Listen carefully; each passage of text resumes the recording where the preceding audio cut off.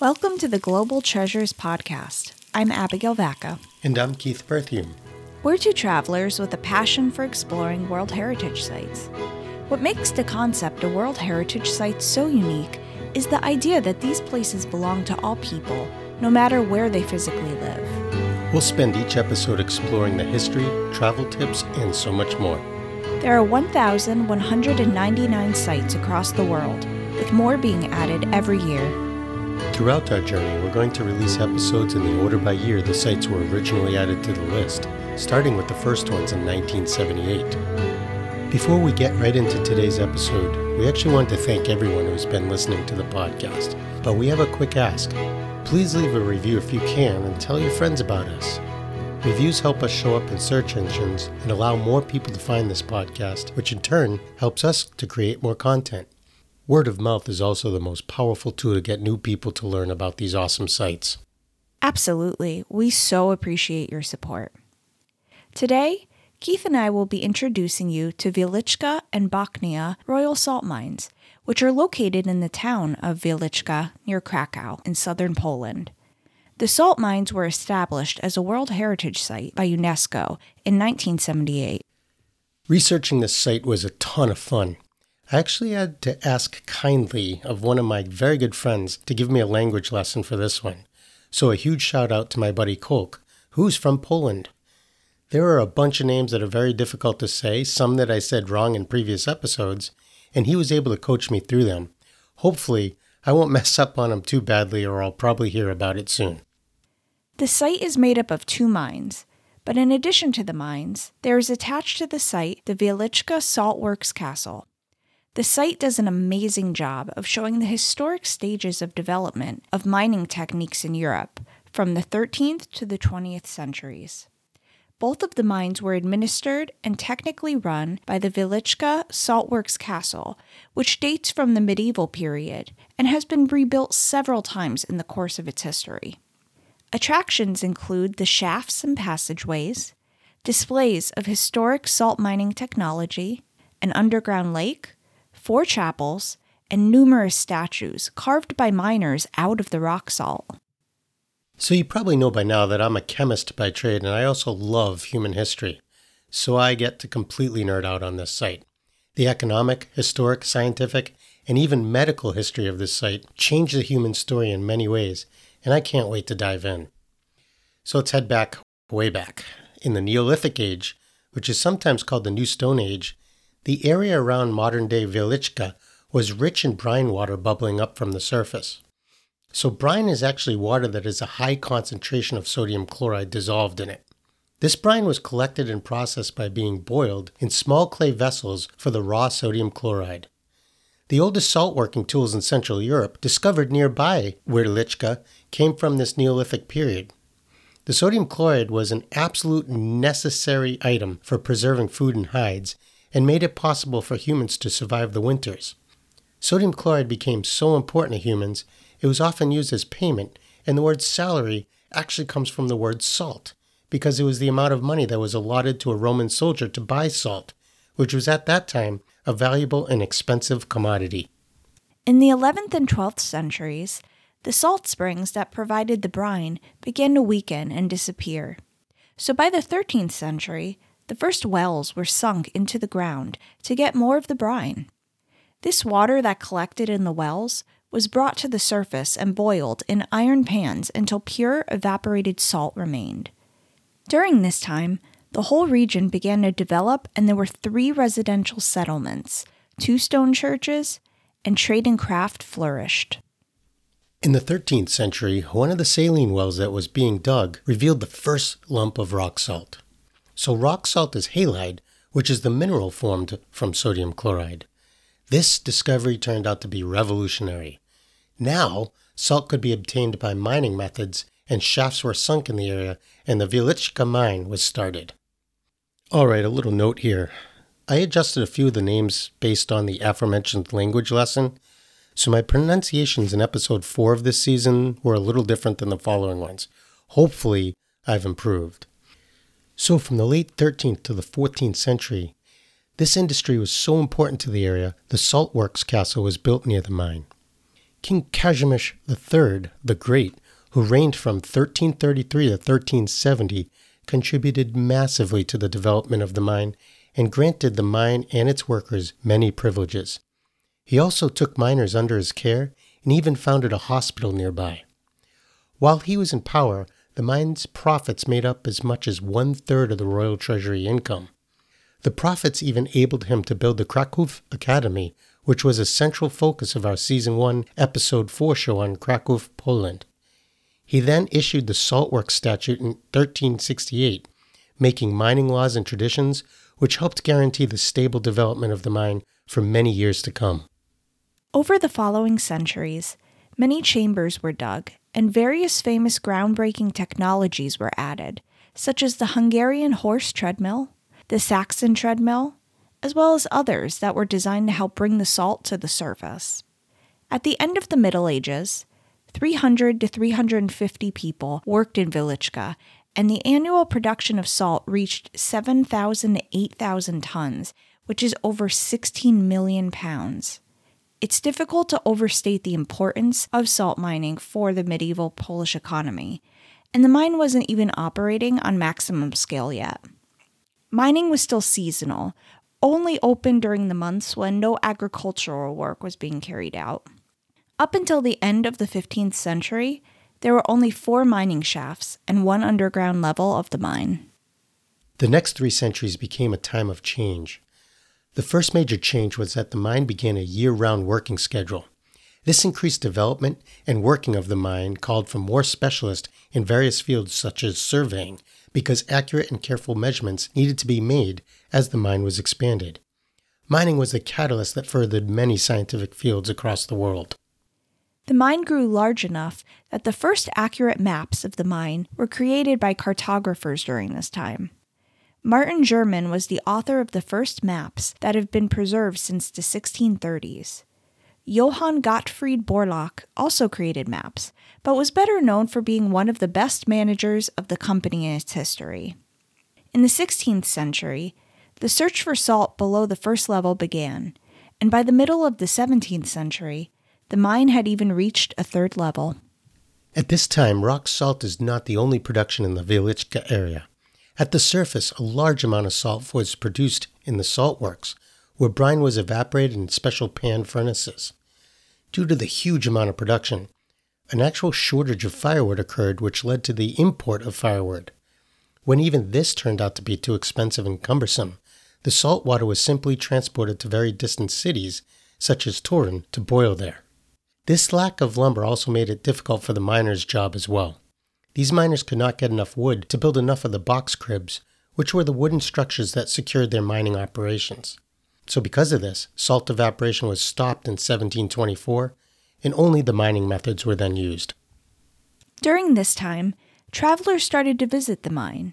However, they had to obtain a royal permit to do so. Even with this restriction, though, the number of visitors grew steadily, and a brand new type of profit started to reveal itself. In 1772, as we mentioned in the Historic Kraków episode, the first 3 partitions of Poland took place, and the mine came under the rule of the Habsburg monarchy. Even though there was no Polish state at this time, the mine continued to develop.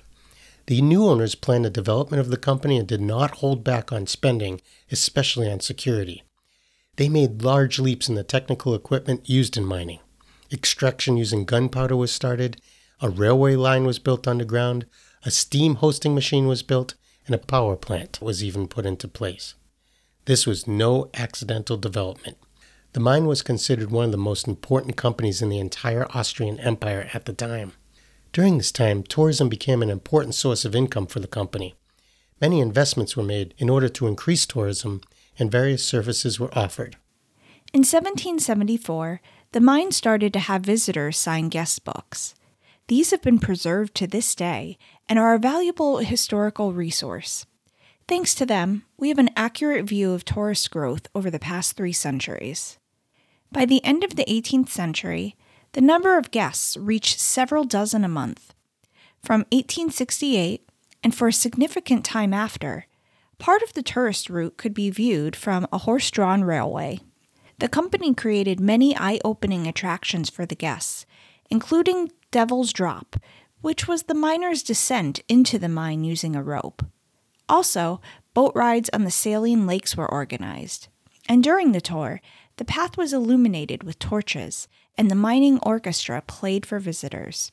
There were even fireworks shows. By the beginning of the 20th century, the number of guests reached as high as several hundred per week. Visitors at this time were burghers, which were wealthy merchants and high-ranking officials, secular and clerical magnates, and members of aristocratic and royal families. Interestingly, another group of tourists were Poles coming from all three of the partitions. The mine became a symbol for the former glory of the Polish nation. Writings at the time said that a visit to the mine could fortify hearts. The visit was kind of a political statement and a patriotic act that showed Polish national values. After World War I, the mine became the property of the Polish state treasury and was taken in by the Polish administration.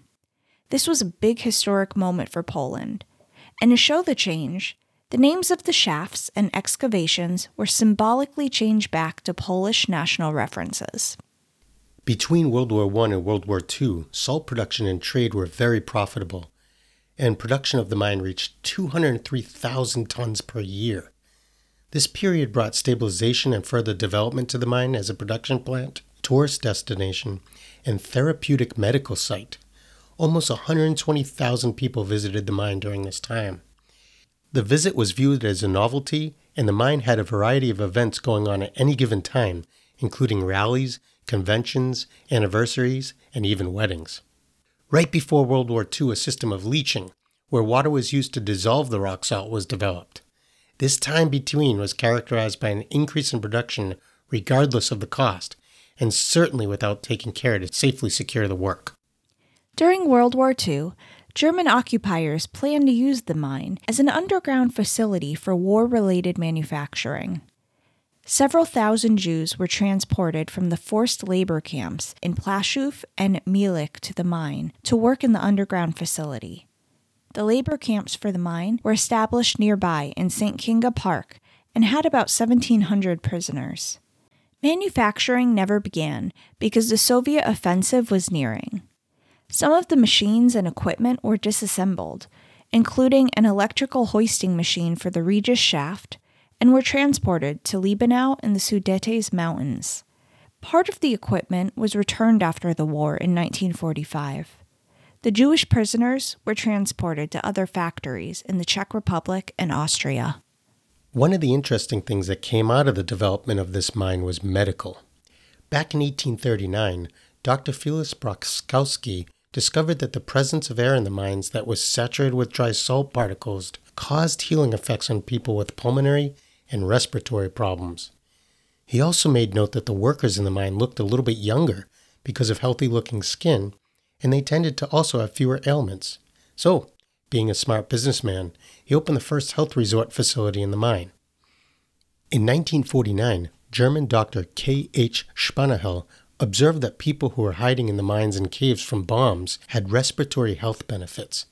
He actually proposed to measure these underground salt mine effects with modern scientific methods. In 1958, the official physician of the mine started regular treatments of patients in salt chambers, which initiated a new field of medicine, subterraneotherapy. In 1964, the first facility of its kind was created. The modern spa that operates today takes up 2 chambers on the 3rd level of the mine. Stays can be as long as 2 weeks. The resort has options such as Day for Health or Healthy Sleep, where you spend 6 hours a day at the salt lake and being active. These activities are designed to get you to breathe deeper, which is thought to increase the speed of healing processes from respiratory illnesses such as asthma, allergies, bronchitis, pneumonia, as well as chronic inflammation of the sinuses, throat, larynx, and nose. The spa has 232 beds, a restaurant, recreational facilities, including a playground, sports field, and even a conference room. Salt production increased steadily and reached its maximum level in the 1970s. Tourism became more and more important, and this was not lost on the managers as the importance of the site as a cultural icon was growing. People realized that preserving the mine for future generations would be an even more important task than producing salt. The mine eventually reached 9 levels with a maximum depth of 1,073 feet. The direct mining of rock salt was completely discontinued in favor of industrial production of evaporating salt using the wet mining method. In 1978, the mine was added to the first group of World Heritage Sites. In more modern history, in 1995, Preisner's Music, a compilation of film music by Polish composer Zbigniew Preisner, was recorded by Symphonia Varsovia in the Wieliczka Mine's chapel. The chapel is widely considered to have some of the best acoustics in all of Europe. In 2013, the UNESCO site was expanded to include Zupe Castle. Notable visitors throughout history have included Nicholas Copernicus, who was the famous astronomer who was the first visitor we know by name. He visited in 1493. In remembrance of this event, a monument salt figure of the astronomer was set up in a chamber named after him. It can be seen along the tourist route, which we'll talk about later. Later visitors include Frederick Chopin, Dmitry Mendeleev, who's one of my heroes as he's considered the founder of the modern periodic table, Pope John Paul II, and former U.S. President Bill Clinton, as well as many others. The mine has even appeared on multiple editions of the reality TV show, The Amazing Race. I guess I live under a rock or in a mine since I don't know what the Amazing Race is. Anyways, the 2 mines in this complex have produced table salt continuously until 1996 as one of the world's oldest salt mines. Falling salt prices and mine flooding forced the discontinuation of commercial mining. The halt of production doesn't mean that the miners no longer work at the mine, though. Every day, several hundred miners go to work to protect the historic sections of the mine, backfill the post-mining voids in the non-historical parts, and manage freshwater leaks. In addition, these workers are always being prepared for tourists. Now that we've covered the history and all that, let's talk about how to get to the mines and other information that may be helpful if you're planning on traveling here. So, if you're coming from another country, you'll want to fly into the Krakow airport. Many people stay in the Old Town part of Krakow because there isn't a whole lot to do in Wieliczka outside of the mines. They seem to be the main attraction. In terms of booking accommodations and restaurants, there were at least 40-plus hotels within a 10-mile radius and at least 50 restaurants in the area. Unlike a lot of the sites we cover, this isn't as far removed from the main city. There are buses that go directly from Krakow to the mines. You could also take a cab or rent a car as well. There are numerous tours you can book if you don't want to go through the hassle of purchasing the tickets yourself and arranging transportation. Many tour groups group Auschwitz and the mines into the same trip. So, is it expensive to go? And looking at the pictures of the site, it doesn't seem like this would be a great fit for everyone. So to answer your first question, the tours aren't expensive, and even buying ticket packages that include the Krakow Saltworks Museum are pretty reasonable. And you're right on with that assessment in regards to the site likely being more difficult for some to access physically. Also, there are some age restrictions. Some of the tours are only open to those ages 10 years and older. For those who have difficulty walking long distances, please know that there are 800 stairs to descend, and the tours are 2 miles or more of walking. There is a lift and maybe some accessibility accommodations available, but again, you may want to Google pictures to get an idea. Also, it is a mine, so it's about 60 to 65 degrees Fahrenheit down there, maybe colder. If you're sensitive to cold, make sure you wear a coat even during the summer and closed-toed shoes. Both mines have galleries with works of art, underground chapels, and statues carved in salt. Again, like Keith said, they reach a depth of 1,073 feet and extend via horizontal passages for over 178 miles. There are 2 sections in the mine for tourists. There is the tourist route, which takes about 1.5 hours, covers the first 3 levels of the mine, and is 1.4 miles long. And still, it's only 2% of the mine's passage's total length.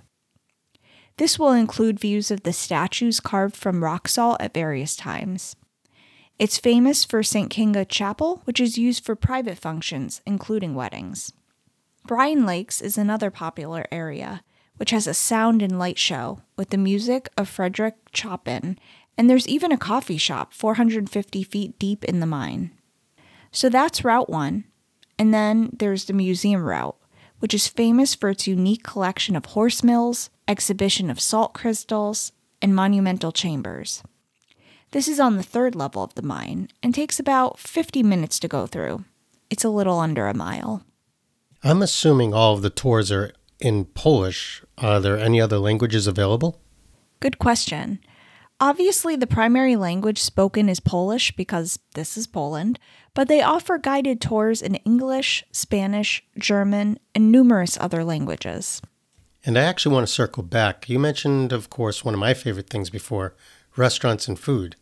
So I know we did a little bit of work around this around the Krakow episode, but anything stand out to you in terms of the dishes that people may want to try around here? Well, potato pancakes, of course. They're usually served with a variety of toppings, the most popular being sour cream. Another dish is miodownik, which I've had before. It's a spongy honey cake that almost reminds me of dulce de leche. Yeah, those are two of my favorites as well. So with any of these sites, there are almost always legends and even paranormal activity stories that accompany them. Abigail, I know you like to research this. What'd you find out about the mines? Any legends or paranormal activity to report? There have been quite a few reports of paranormal activity from visitors over the years. Many people have reported hearing whispers or voices when they're alone. Some state they've seen apparitions as well, though of course nothing has been caught on camera. Despite no reports of ill treatment of miners, it was still a dangerous job, and you can't forget about the Jewish workers that were forced into labor at the mines.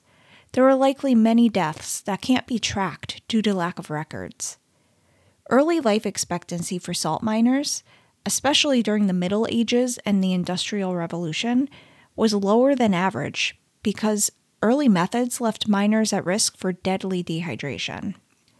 So are the visitors seeing and hearing shadows in their imaginations? Or are the tortured souls of the deceased miners still roaming, unable to rest? Isn't there also a bit of a story surrounding the founding of the mine itself? Yes, there was one notable legend I came across about the Princess Kinga. And I'll treat this like a children's story. Once upon a time, Princess Kinga was asked for her hand in marriage by a Polish prince who presented her with a ring. When she left her country to travel to Poland, her father, the king, offered dowry. However, Kinga didn't want riches. She asked for salt, which was a rare find at the time. Being the kind soul that she was, she wanted to share it with her servants as well. So the king gave her a mine in Hungary. However, this didn't make her happy, since it was so far from her new home in Poland, and she didn't know how she was going to transport the salt. She went to visit the mine before she left for Poland to try to figure out how she could transport the salt to her new home. In desperation, she fell to her knees to pray and offered up her engagement ring, throwing it deep down one of the shafts. She went on her way to Poland through Krakow and Wieliczka and was taking a tour of her new kingdom. As she strolled through a village, she told the attendant to stop and dig in the place she pointed. They hit rock and told her they couldn't dig any further. Princess Kinga asked them to chip off a piece of this rock, and wouldn't you know, she recognized it as a lump of salt. To everyone's amazement, she asked them to break apart this chunk of salt, and inside was her engagement ring. Kinga and her prince had their servants start excavating in this spot, and they uncovered what we now know as the Wieliczka salt mines. The end. Okay, that was kind of fun. Okay, let's wrap up today by talking about the challenges faced in preserving this site. I think I missed my calling as a children's book narrator. That was fun. So this site is really interesting in that regard. The mines were actually on the UNESCO's list of endangered sites from 1989 to 1998, so for almost 10 years. And for those who are wondering what the endangered sites list is, I'll quote UNESCO directly. The list of endangered sites is designed to attract the attention of world leaders and focus public opinion on the need to preserve cultural or natural sites of universal value that are particularly threatened by human intervention or natural causes. This list essentially serves to ensure people are aware that funding needs to go towards it to ensure that people can continue to visit in the future. Through different conservation efforts and the tune of $100,000 from UNESCO, they were able to bring the site up to snuff. Oh, this is good. It's always nice to hear that a site gets removed from that list. So what were some of the steps they took to do so? Well, the biggest and most expensive, but most essential step they took was installing dehumidifying equipment in the mines. I can't even imagine how difficult and time-intensive that was. That's likely why it stayed on the endangered site list for as long as it did. So after sharing all of this with you, it's incredibly easy to see why these two mines and the accompanying castle are all on the list of UNESCO World Heritage Sites, and why it was added to the first class of sites in 1978. Thanks for listening to us at the Global Treasures Podcast. If you'd like to support this show, you can subscribe at Apple Podcasts, Spotify, or wherever you get your podcasts. You can also check us out on YouTube and TikTok. We'll see you next time for our final episode of Season 1.